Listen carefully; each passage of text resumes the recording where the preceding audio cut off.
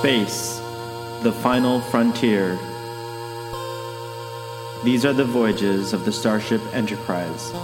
Its continuing mission to explore strange new worlds, to seek out new life and new civilizations, to boldly go where no one has gone before.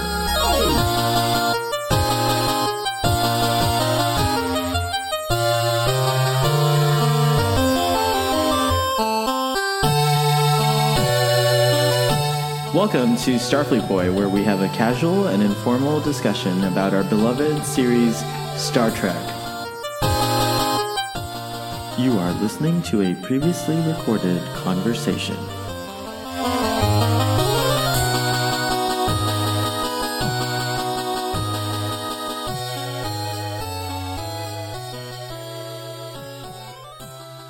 Do you want to wear it today instead? Really? Yeah, do you want to be the Starfleet girl? Whoa. Sure, of course. Here you go. Oh my god. Man. Thank you. To what do we owe the honor? All right, we're going to go ahead and start the broadcast because it's informal and casual, and we can do that. All right, here we go. Welcome to a brand new episode of Starfleet Boy, where we have a casual and informal discussion about Star Trek: The Next Generation. And I'm joined by two very special guests today. I have to my right the beautiful Starfleet girl, Sima, and Starfleet man, Jamie. So we all just finished watching the episode Unnatural Selection together, and now we're here to talk about it. So I guess you guys maybe want to just say hi to everyone real quick. Hi. Hi. Oh, I like that. It was very pronounced hi. It's very good. What do we have? Space juice? What was it? Space time? Yeah, we have some space nog. Space nog. We had space nog, and I'm having some red wine as well. Yeah. Space nog is like eggnog, but for understanding space. And it acts a lot like catnip does on cats, but on humans. Right. So. Yeah. That's a very good explanation. Yeah. Right. Yeah, I think so. Concise. All right, so Unnatural Selection. I forget what number episode this is, but we start out with the Starship Enterprise heading towards Starbase India, and they're interrupted by a distress call or something like that, and then there's what was the name of the starship? Do you remember the one that they found? Ooh. It was With the T? Lastry. Oh. The Lantry. Lantry. It was the Lantry. There it is. Okay, so they discover the USS Lantry. No one's responding. It's kind of just floating dead in space.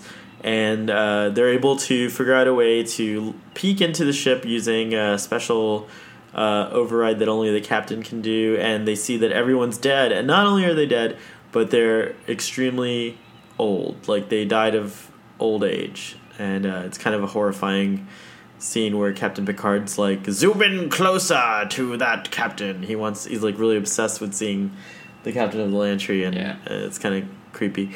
Anyways, on a related note, there's another distress call happening at a nearby station, Starbase, where they're doing some kind of genetic experiment, and apparently the problem over there is the same thing. Everyone's getting old, so they kind of figure, okay, this must be related, and they think that like someone who was on board the Lantry who was visiting the Starbase may have given everyone this aging disease, and so they're like figuring out a way to solve the problem, but they can't. They realize that the children on the Starbase, the genetic experiment children, are not affected by the disease, so Dr. Pulaski wants to study them and see if she can figure out why they're immune so that maybe she can help cure the disease on the Starbase. She's very adamant, and even though, against advice not to, Captain Picard decides to go ahead and let her experiment on this kid. And when they beam him aboard, they find out that this like 12-year-old looks like a grown-ass man, and he's like kind of beautiful. He's like an Adonis. Oh, yeah. Yeah. anyways, Captain Picard won't risk the ship, so they put the kid and Dr. Pulaski and Data on a shuttlecraft, and when they take the stasis field away, everything seems normal. She's scanning him, but then all of a sudden, just when they think everything's fine, she gets arthritis and is infected by the disease and realizes that the children, the genetically modified children, are actually the cause of the disease. And so now it's a race against time, literally, to try and solve the issue. But the clever crew of the Enterprise figures out a way through the transporter to return Dr. Pulaski back to her state before she contracted the disease, and then we have a happy ending. And that was the whole episode. Yeah. Do you guys think I covered everything? That was a good recap. Yeah, that was Yeah. a good recap. Good. Oh, Aside cool. from that one tongue twister, you failed. I did fail. I did. Clever crew member. So what? This is the part. So you guys are new to the show, Yeah. Starfleet Boys. So we just start just whatever's on your mind. Like, what did you Okay. think of the episode? Like, do you have questions? Oh, there are a few things. Jamie is a Star Trek fan. He's seen Star Trek: The Next Generation at least There it is. once in your life, right? Yeah, I've more than dabbled with the show. Very I would say I'm well versed with the characters and the type of storytelling they do. However, I haven't watched it all in sequence. Oh, interest. Oh, Yeah. Yeah. Fun. I watched syndicated reruns for a long time, and they played out of order. That's how I was introduced to the original series, and it Right. wasn't until DVD that I actually saw it in order. So Right. Very similar Yeah. situation. And Saima, what's your Star Trek? I've only watched one episode before, and it was in my college philosophy class, and it was an episode about the android. And he Oh, that's starts to a feel good- things, or he's Oh. like questioning things. Is that it? I don't know. There's a lot of great episodes about Okay. Data, so I can't remember that one. It's but yeah, it's a Data episode, and I watched it in a philosophy class. I thought you were gonna say there's an episode this season about Data that's phenomenal. It's like a really What's good the episode. episode? Well, it's an episode where they try to determine whether he's sentient or not, and there's a whole courtroom. I think that's That's the the one that one- I watched. Oh, yeah, that's like philosophy a 101. Yeah, it's a really good episode. Yeah. But yeah, It's definitely one of the best episodes. Yeah, of the series. totally. Yeah. I also had to watch that for a philosophy class. whoa. So, you guys are from Canada, so in philosophy classes in Canada, you guys get to watch Star Trek. That's pretty awesome. Yeah, I believe we were studying determinism. Yeah, and I'm not totally our teacher was pretty laid back. We got to watch like episodes of TV shows and movies as well. And I got to do a photo essay. Wow, that's awesome. Yeah. Well, what's determinism? Well, that's a good question now. Because it's been several years and I don't know anymore. I think determinism, if I remember correctly, is like whether or not you determine your own future. Like if your decisions are actually what determine your future, or if Oh. everything's like already predetermined and you're just living out this life. And even though you think you're making decisions, it's all been determined. Yeah, I do think that's pretty on point. That's pretty trippy stuff. Yeah. I don't know. I wonder. That's a really good question. Yeah, that's certainly a complex question. It's warranted several philosophical novels, so, you know, we might not be able to figure it out tonight. But If you believe that things are determined for you, are you a determinist?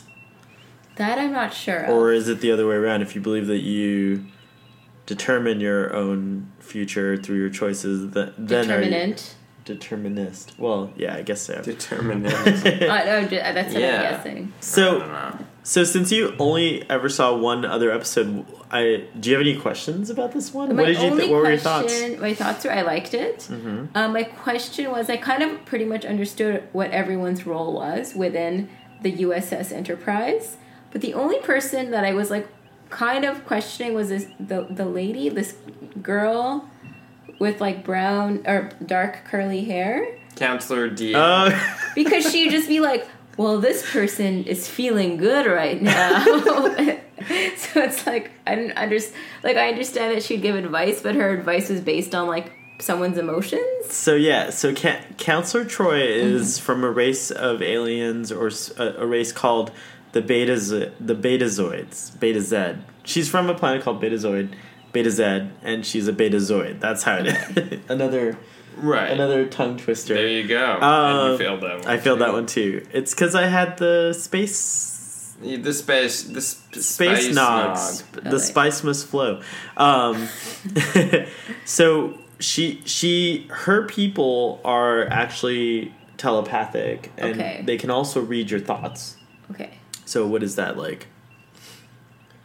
They can read your mind. They can actually read your thoughts. So I forget. But anyways, she's half human, so she's only empathic. So she can she can't read your thoughts, but she knows how you're feeling. Okay. So that's what she does. So apparently, some ships in Star Trek, in Starfleet, have a ship's counselor, and that's her actual role on the ship. Okay. But she's extra intuitive because she can actually sense people's emotional states.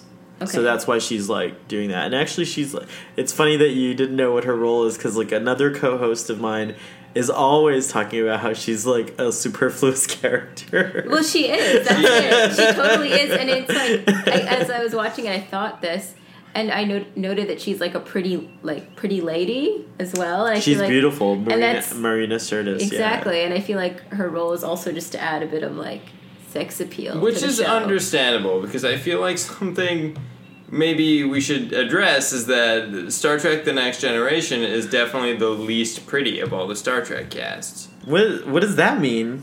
I mean, their captain is a bald middle-aged man. He looks he's like one fine. of the most. He's like one of the sexiest men alive, and he was voted like sexiest man. Like Jean-Luc Picard. Like I know so many women, young women. Yeah, he has like because he has like that intelligent thing going, like an old intelligent man who knows what's going on. So I kind of disagree.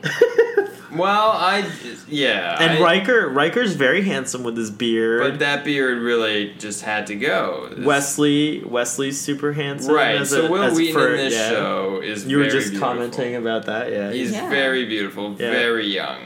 But everyone's kind of an old bag on the show. LeVar Burton looks great, but you can't see his eyes. Whoopi Goldberg's on the show, and she looks great. Yeah. Yeah. And I thought Dr. Pulaski's, she's a handsome older woman. I don't know. She's okay.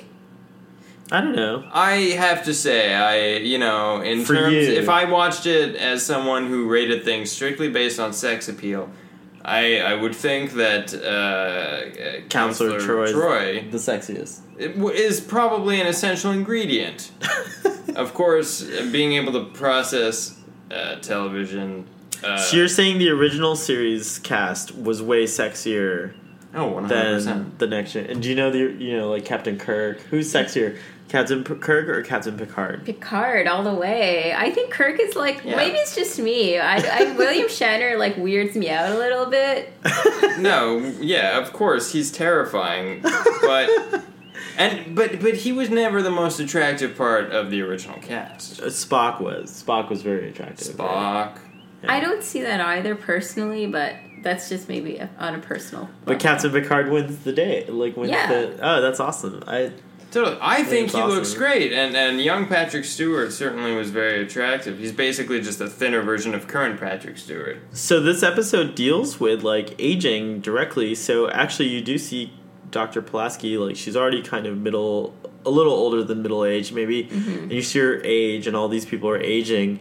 And you were just commenting about Wesley and looking so beautiful in his youth and things like that. What are your personal thoughts on aging, and how are you dealing with aging? Like, have you noticed yourself aging? And you're both very young. I'm the oldest person in this room, but I'm just curious to know what your thoughts on aging is. And did the show evoke any of those thoughts, or did you find yourself thinking about it this episode? I didn't think too much about aging on a personal level while watching the episode. But my thoughts on aging are like, it has to happen to everyone. It's inevitable. I guess on a personal note, I try to lead like a healthy life and eat right and exercise so that the aging process happens in a good way, I guess. Does that Yeah, make sense? like a graceful. Gracefully. Yeah. Right. I mean, yeah, I do notice myself aging a little bit. My face thinned out as I got older. I've noticed, my hairline has been perpetually receding at a very slow rate. Oh. Very, very slow, since I was about 18, so that's just ongoing. But, you gotta get older. There's so many great things about getting older. You get better at things, right? That's true. Well, I've noticed the opposite. My face went from baby fat to like slimmed out, and now it's puffy again. Right. So it's like, I think I'm 38. I don't know what are you, 25? I'm 25. I'm 25. Okay, so yeah, I feel like I'm constantly dealing with puffiness. I gotta put ice on the face. Oh man, Patrick Bateman style. He wears an ice mask every morning if his face is looking puffy. That's right. He also does 1,000 sit-ups. I wonder if Patrick Bateman got older. 1,000 sit-ups. You're referring to American Psycho, yeah. Fictional I don't know. Character. Going back to this episode for a second. So what was like your favorite moment in the episode? My favorite moment in the episode was when the doctor wants to go examine the child, and she's asking Captain Picard, and she thinks he's going to say no, and then he says approved, and she goes, but, and then she starts talking, and then she stops, and she's like, oh, you approved it. I like that little... That was pretty bad. That was a nice little human moment, interaction. Yeah, that was great. That was Spielberg-esque comedic relief.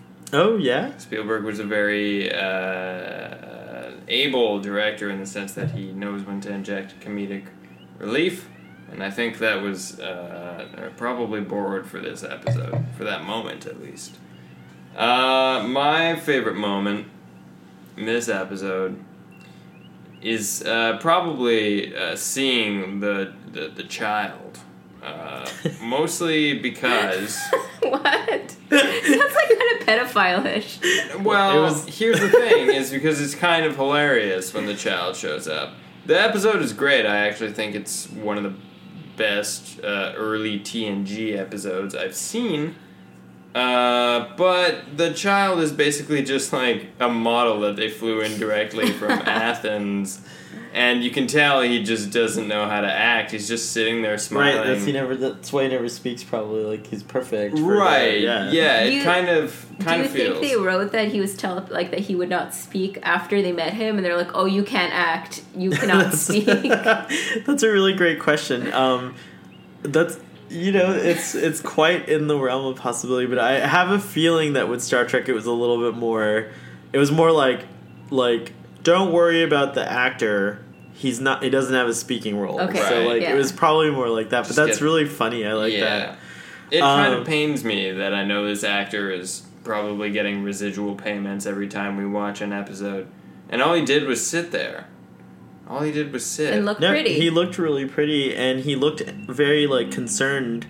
Well, actually, he didn't look concerned at all. No, he was smiling. He was right. doing an audition for all of America. And they didn't even show him that much, to be honest. Well, I mean, this is the 80s, 1989, and so I think they had a limit as to how much screen time you could have for a naked person on. Okay. Well, he wasn't naked, but there was a lot of skin showing. It was a kid show, not a kid show, but a family show, so. Okay. They couldn't show him that. It'd be overwhelming. I know as a kid I was probably a little overwhelmed the first time I saw this. I was you got excited? Well, I'm sure I did. I'm certain I was excited. Yeah. My favorite part of the episode was Worf rolling his eyes in the conference room. Oh, yeah. That was great. I didn't notice that ever until this time. I've watched this episode probably 3 times now, and this is the first time I ever noticed it. I thought that was brilliant, because it's no one's listening to him at all. He's first he's I mean, he doesn't give the best advice. The first time he gives advice, he says, we should board the ship. If they had done that, everyone would have caught the disease and died.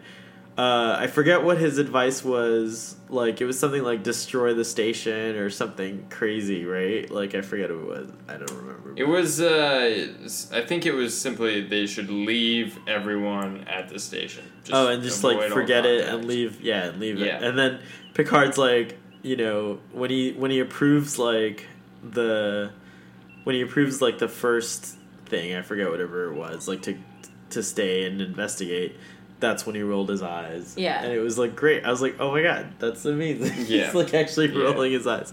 So, Worf rolling his eyes was my favorite part of the episode. It was definitely good Spielbergian comic relief. There was a lot of comedy, I thought, I noticed, sprinkled yeah. in. Well, a good amount of comedy sprinkled in, you're right. Right. Good point. Thank you. What else did you like or dislike? What did you dislike about the episode? Well, I thought it was a great and still relevant kind of look at the implications of scientific experimentation. And how far we can take it, as well as what to do when there's a crisis in terms of lives being involved in this research. I really liked the ongoing debate about whether or not these children should be rescued. I think often, especially now, there are so many cases that make it to court, for example, where there's a wide presumption, like there was in this episode, where everyone presumed the children were fine, they were unaffected, so they couldn't be propagating this disease. And the show did an interesting, or kind of took an interesting look at this idea of what are presumptions versus the actual outcome, and how do you act when you're unsure of either. So they didn't know if the kids were going to be harmful. Although Dr. Pulaski was so certain. Let's see. Right. That actually, they weren't. that's something that kind of, you're saying what I didn't like. Not that I didn't like it, but it was kind of like, I found a little annoying. It was how certain she was. And I know that it's just meant for the character to play an extreme so that you get different points of view. But I found it like kind of annoying how certain she was, and she didn't have anything to like back her up.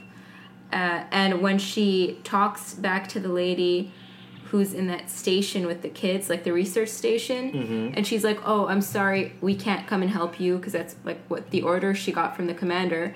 And the lady's like, "Oh, I beg you, please." And then she's like, "Oh, hold on, let me get back to you." I was like, well, you got an order. You're supposed to follow it. Isn't that your job? Right. They do preface at the beginning of the episode that Dr. Pulaski is one of the most committed doctors That's true. to ever have worked for Starfleet. They go out of their way, I think, to point out her credentials. And then, as a matter of fact, when they arrive at the station, the scientists on the station's like, Dr. Pulaski, Yeah. you wrote blah, blah, blah, Yeah, blah, yeah. blah. And then, she's like, haha, it was a long time ago. I don't even know if she was like, haha. She's like, let's not bring that up. But on your point, Saima, I thought, there was something about that, like, very unscientist, like, Well, that's about it. her. That Like, it was she just like, oh, because you asked. Where there was no, like, I don't know. But we also have to take into account, I think, that scientists are humans, and, like, maybe That's fair. her heartstrings were just pulled the right way, like, she's just, like, it was a situation where she couldn't be objective, and she had to, she took a stance based on her feelings, like, she... That, I see what you're saying. I guess that kind of disturbs me, knowing that someone at that scientific level would just take a stance based on their feelings and not using empirical evidence. I do think that happens, though. There's no way. No, it definitely scientists happens. are not. It definitely associating happens. their It's feelings. just like, But yeah. but interestingly enough, Star Trek oftentimes will be in a situation. There will be a situation where emotion versus reason comes up a lot, and I think oftentimes you do find that these futuristic characters do choose reason over emotion. So, but this was an exception for sure. And Dr. Pulaski, you know, she was a little bit, I wouldn't say out of character, but I think it added dimension to her character because until now she was a little bit more, you know, by the book. Yeah. And so it was like interesting. I do agree. Yeah. I ultimately wonder if the means through which the Star Trek Enterprise proceed, like their course of action, I wonder if it was the right one. Because you know, in the end everyone was fine, as is often the case with these TV shows. But it was kind of interesting. I don't know. There's this whole dilemma of, well, do we send someone down to get these kids, or do we not? And then how far do we push in terms of investigating without putting ourselves in the way of harm? And that's a tough question to answer. I don't know. I wonder if Picard went to bed thinking he did the right thing. I think he was just... it's really interesting point, and I think that he was just happy to have his crewmen back. That's true. I think his the impression I got, his chief concern was for Dr. Pulaski, because even though she opted for the risk and even she was aware of the risk and still wanted to do the mission, I think part of him felt responsible, as a good starship captain would. You know, like, you can't help it. Right. Like, even if it's not your decision, you want to support your crew, and so yeah, I thought that was a cool thing. Yeah. I guess so. I think Simon agrees. Yeah, no. I was thinking about this actually because so she had made this rash decision to want to examine the child, where in the end it was like she got to the answer by talking to the lady. So it was like, oh, instead of doing something so rash, you could have just talked to her for a little bit longer. Right. And maybe this whole fiasco could have been avoided. Totally. Right. Totally. Yeah. I just wanted to point out, this is a real non sequitur, but I noticed during this episode that the engineer in The Next Generation, who is Irish, I believe, as opposed to Scottish. Chief O'Brien, if that's who you're referring to. Right, so I'm referring to Chief O'Brien. Yeah. Kind of he looks just like Jason Segel. What? I was watching this episode and I thought, Jason Segel is here. I didn't think that. I didn't think he looked like Jason Segel. In fact, Cole Meany has been in a lot of. Oh, my beanie looks nicer this way. Cole Meany has been in a lot of movies. He was in Far and Away. He played he usually ends up playing bad guys, I think. But he's also, Chief O'Brien continues after Star Trek The Next Generation. Oh, really? Onto Star Trek Deep Space Nine. Oh, wow. Mm-hmm. I wasn't even aware there was a crossover. Yeah, totally. And then he later on in Star Trek The Next Generation, we don't hide spoilers, so okay, sorry. I was wondering. Yeah. Also, I thought this when you were doing the intro. Yeah, so no, there's plenty of spoilers. If you haven't watched this episode, you should. I'm sorry that you've gotten this far. That you should probably go watch it and then come back to our discussion. But anyways, if you haven't watched Star Trek, then you're in for a lot of spoilers. And so here's another spoiler. Mm-hmm. So later on in Star Trek: The Next Generation, he meets and marries the love of his life, Keiko, and then Keiko O'Brien, their daughter, and he end up transferring to Deep Space Nine. Okay. Dope. And we do another show. There's Starfleet Boy, and then there's a show called Drunk Space Nine. And on Drunk Space Nine, it's just what it sounds like, where we get drunk and we talk about Star Trek Deep Space Nine. That sounds lovely. Yeah, it's a cool show. Check it out. Okay. I'm on his show. Why would I not check out your own show? I'm the host of Starfleet Boy. Right. Goldust Scott, which is a Cardassian name, but my friend Scott is the host of Drunk Space Nine. Oh, nice. Okay, So I'm just like a guest. I'm just like a permanent guest. On Right. You're that. a guest panelist. Guest, or something. yeah, like Right. but pretty permanent. Like I don't think he's done one episode without me. Well, because he knows not to go without the best. Wow, thank Yeah. you. That's flattering. I would like thank to- you, Starfleet Aw. girl. Yeah, Starfleet girl. No, yeah, I would like to retract my comment then about, checking out Drunk Space Nine. That, No, it's not your yeah. show, so now Yeah. I need to be polite. You I should will still watch check it out. Yeah, you Yeah. should still. Actually, I have a totally check it out. question. Yeah. Maybe I'm the only one who sensed this. Was there like a little bit of sexual tension between the Doctor and Captain Picard, or was it just me? Well, I wanted to say this is an indirect answer, but you're not a good captain of a Star Trek ship if you do not have sexual tension with most people on the ship. You know what I mean? There's always potential for the captain to establish sexual tension with any character. The best captains do it. But I felt like especially them, like because they both had such strong personalities, it was like, Oh, they you know. definitely wanted to Yeah. fuck. Okay. I don't think that's true. So, in the first season, we meet Dr. Crusher, who's Wesley's mom, Okay. Mm. and there's definitely a sexual tension between them. I mean, it's like pretty much they hit you over the head with it, right? Okay. I think Captain Picard like admires Dr. Pulaski, and in a way, he finds her like maybe fascinating or something. But I definitely don't think he wants to go to bed with her. Okay. I think that maybe Dr. Pulaski might not want to go to bed with Captain Picard either. I think she'd be more into like Commander Riker. Just saying. Yeah. I don't know. There should be a whole other show where you talk about the sex lives. The sex lives. Well, Star Trek: The Next Generation is a very sexy TV show. It is, yeah. and a lot. The characters actually do find out a lot about their sex lives throughout the show. So, Counselor Troy. Who's he? The Counselor Troy is the empathic counselors. Okay, yeah. Like the very sexy. Yeah, the girl, like the yeah. girl, right? And so she started out on the show. It's established that she had a relationship with Commander Riker before.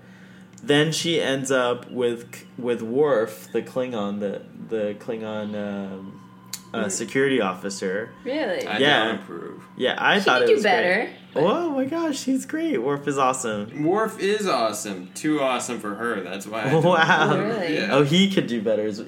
yeah he could do better. Wow. I think she okay. could. Okay. Okay, I mean, that's I watched one beforehand episode. like that. but I Right, know. that's true. Well, anyways, then she actually ends up marrying Commander Riker in the movies. So she's like, you do follow. Counselor Troy has quite an interesting love story Yeah. throughout the show. Data gets a little action in Ooh. season 1. I think later on too. Is it android action? is it No, human action? he's fully functional, so he's able to Oh. provide pleasure for humans. Do you think he glows everywhere? Do you felt like Data glows? Like, Like you a think little he, bit. He Like- shines. Yeah, I he think shines. He's shiny, right? Yeah. Yeah. I'm sure he shines everywhere. I Okay. think that's Nice. true. I heard, do you think he blows everywhere? And let me tell you, the answer to that is definitely yes. Oh wow. Yeah. Okay, so Starfleet Boy is normally PG-13. Oh, okay. I think we're still safe. Yeah, I think Yeah, we're it's okay. it's okay. YouTube. Yeah. There's far worse that happens on YouTube. I mean, yeah. Right? Absolutely. Oh, definitely. Okay, cool. I just wanted to say, I noticed in this episode, Dr. Pulaski was giving some serious heat to Data. She was being real condescending when they were in the shuttle. But then she thanked him. Right, it was kind of cowardly at the end. She was like, sorry I said all those shitty, basically robot racist things. Cause but she kept being like, you can't feel things, stop giving me your opinion. That's true. That's great. Which, you caught and that, I think yeah. that got her into trouble, so suck it. Data's still the best. Data is awesome. And, it's funny that the episode you guys watched in philosophy class is in this season. And I think that's when Dr. Pulaski starts to change her tune a little bit. Right. Is in that episode. Okay. But up until now, they've been slowly kind of like doing this throughout the whole thing. She's been like, she's always like astonished when Data can do something that seems very human, and she's like, "Oh, that's just your programming." And there was a whole episode where they go into the holodeck and reenact Sherlock Holmes, and it's because she thinks that Data can't actually solve an original mystery, and so wow, yeah, it's kind of because she thinks like he's pulling knowledge from his personal Wikipedia, and so that's how he solves problems. But we do, yeah. Data's on a search to be human.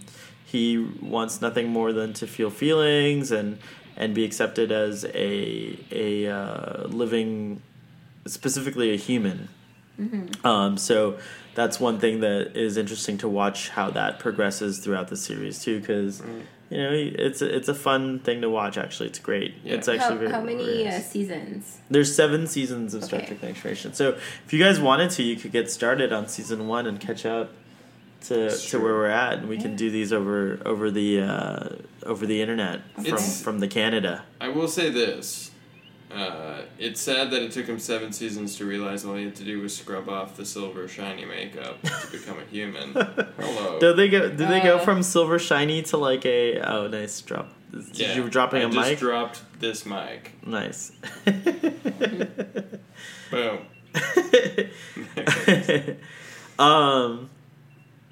Great discussion so far. What were we talking about just now? Oh, a lot of there's Data has some sex. I think Wesley has some sex. Like Captain Picard, even later, finds good for him. Finds someone, a couple of someones. There's like a couple of characters that he finds later. I was always under the impression Picard was like just a non-committal hookup dude. I get the feeling he's like taking little side missions out on on off days and kind of like, because I feel like he's into like variety. This is just what I presume his sexual interests are. And I like to think he was perusing planets for new alien life forms that like to. That's just how I feel about it. I think that Captain Picard is more apt to read a book or listen to a symphony or you can do all kinds of things like that. I think he can just do it all. I don't think he has to choose one over the other. That's true. It's a good point. Yeah. Yeah, I mean he's so human, right? He's so deeply human. I feel like if he's a non-sexual guy, he could never be so human. And I don't think it's that he's non-sexual. I think that like there's an episode early on in season 1 where a very sexual character who's like known for his prowess or whatever is like, but Captain Picard, you're like the captain, like you could bang anyone you want to. And he corrects him and he says, well, on the contrary, I find myself really just it would be inappropriate, first of all, and he has to keep like, I think that's a professionalism, a professional relationship. And then the other thing is, then like to your argument, like, well, okay, fine, he can't like have relationships with the crew, but he goes off on these like kind of sex excursions. I don't think he has the time for it. Like the Enterprise has a very busy schedule, and I did say schedule, and I'm readjusting myself here, make myself more comfortable. But I really don't think that he has time for it. I disagree. I'm gonna disagree. Maybe he doesn't. I think he doesn't. I agree with Sohail. I don't think he has time for it, and I think he's like a very well respected man, and he knows better than to mess with people. He knows whom he can and cannot sleep with. Right. See, I feel like he's doing sophisticated hookups. Like what would that be? Like call? Like what is that? Like call ladies? I feel like he's no, that's not sophisticated at all. I feel like he's probably going to like swanky alien jazz bars, and like chatting it up with the business class on that alien planet. Well, you know what? He seems like the type of guy that if he went to an alien jazz bar, there'd be a lot of ladies who would be into him. And then he'd kind of have his pickings and pick who he wants. Right. I mean, yeah, I don't know. I feel like he's like an intellectual who just hooks up with other intellectuals. Well, so I guess case in point, the show's very sexy. Yes. Yeah, it's too bad they changed the suits after season 1. Oh, you like the tighter... Oh, that tight shiny the suit? The Troy girl, she has like a little deep V, I noticed. Yeah. And hers is very tight, whereas the Doctor and everyone else has like a higher collar, right? Yeah. Right. That's true. That's a good point. Yeah. Why does the counselor get to wear a leotard? Because she's like a sexy lady and they want to show off her figure. I mean, probably... But, like, what do you think the practical reason on the ship is? Like, everyone else has to wear a uniform, but she doesn't have to. Maybe Starfleet literally put her on the ship because they were like, this ship needs more sex appeal. Boom. I think that there is actually a good explanation for it. I can't remember what it is at this time, but I do know that later on in like season 6 or 7, she does start wearing a uniform. Maybe it's like she's like newer, and so she doesn't have that ranking yet. She might not even be an officer. She might not be even like. She might be like a civilian liaison, and then later she joins Starfleet. It's possible, yeah. It's a possibility. I can't remember. I know that there is a shift though at some point. Counselor Troy starts wearing a uniform, and I think it's fantastic because, you know, it is a little weird that she's like running around in basically a leotard. Right. Yeah. It's kind of, I mean, you know, it's not good. It doesn't reflect Hollywood well to do that, you know? So, well, it also, I think it's like terrible because it's like, oh, you know, you have like a very attractive female character and you put her in like skimpy clothing.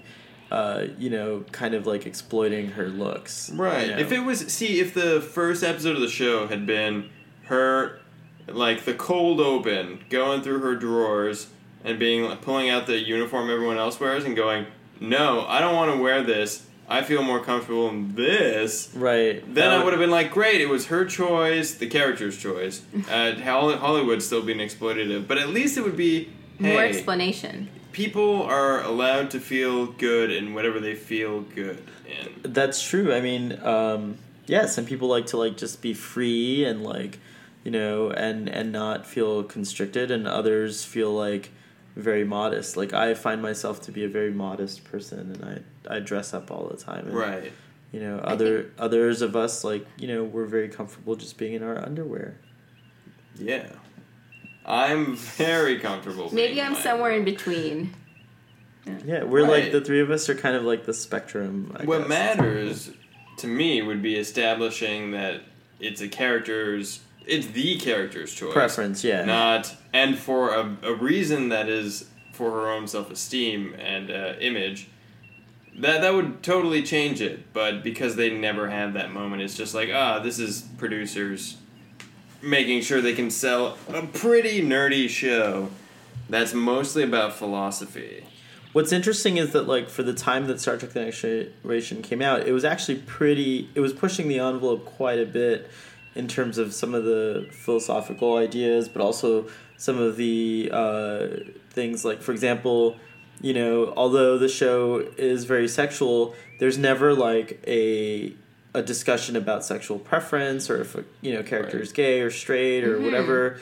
There's never any kind of discussion like that. And in fact, later on when Deep Space Nine is aired, you do start to get, like, again, conversations that, you know, maybe about characters that are homosexual, but it's always done in a very matter-of-fact and casual way where it's not a big deal. So, for example, on that show, the commander of the station and another character are invited to a male character's baby shower or something like that, you know? Right. And then they freely, just without like anything, just say the two characters' names, and I think they're masculine names. So it's like, but it's never like, and it's, you know, and it's these two men that are being invited to this baby shower. So it's like flipping everything on its head. What year, if you don't mind me asking, well, what year is Star Trek The Next Generation came out in 88, and I think now season 2 is 89. Okay. And then Deep Space Nine, I think, comes out in like the early 90s at some point. Okay. So yeah, and then so that being said, so Star Trek now it seems like a little dated because, you know, we have the benefit of being in, you know, like Star Trek aired more, you know, The Next Generation aired more than 20 years ago, so it's like, oh, okay, some of it's a little funny and laughable, but at the time it was actually quite, you know, evocative or whatnot. What do you expect from the new Star Trek show coming out, Star Trek Discovery? Like, what do you hope to see on the show that is going to push the television envelope and push thought forward philosophically on Star Trek Discovery? Yeah. I mean, I would love to see... I'm just dying to see any TV show really sink its teeth, especially a flagship show like Star Trek. Really sink its teeth in reevaluating classic science fiction tropes through the lens of today's issues that are prominent in society, of which there are many. We have a plethora. We live in a relatively tumultuous time, and I think it's time that, you know, we have a Star Trek series that truly reflects our times and the way we think. I think they could simply follow the same kind of ideology that was used to write TNG, which was to examine current issues and philosophical issues through the medium of the show. I think we're ready for an update on that. I think times have changed enough to give that another go. I would also like to see more visual styling in the upcoming Star Trek series. I think all the series have kind of had the same, more or less, visuals.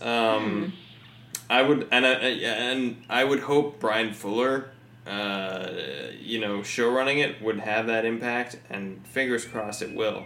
I think the new show just needs to bring it visually. I mean, Brian Fuller did Hannibal, which was one of the most immaculately conceived visual experiences for television. I never saw that show. I'll have to give it a chance. You like it. Okay. I'll check out Hannibal. All right, well, do you guys have anything else to add about this episode? Not that I can think of. You? Yeah, LeVar Burton was in the back of a lot of scenes. I would have liked to have just seen more of him. It was just... I was watching one take, and I was like, they asked LeVar Burton just to stand at the back of this scene with his back turned to the camera for like 2 or 3 minutes. I didn't remember Geordi was on the episode. He was on. It was a shame. It was a shame. You don't just have LeVar Burton on there.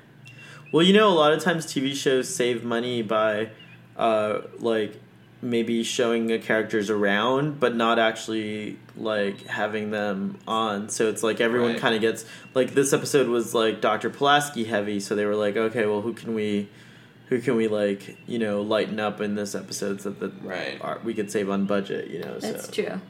Although I don't know at the time this show was made. I don't know what union rules were, but as far as I know.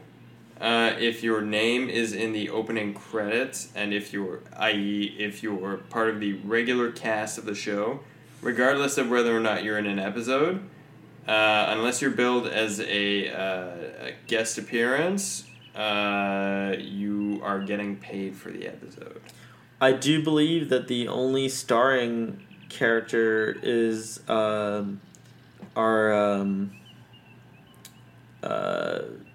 Patrick Stewart, because it says starring Patrick Stewart, Jonathan Frakes, and maybe Data, but everyone else is also starring. So maybe that has something to do with it too.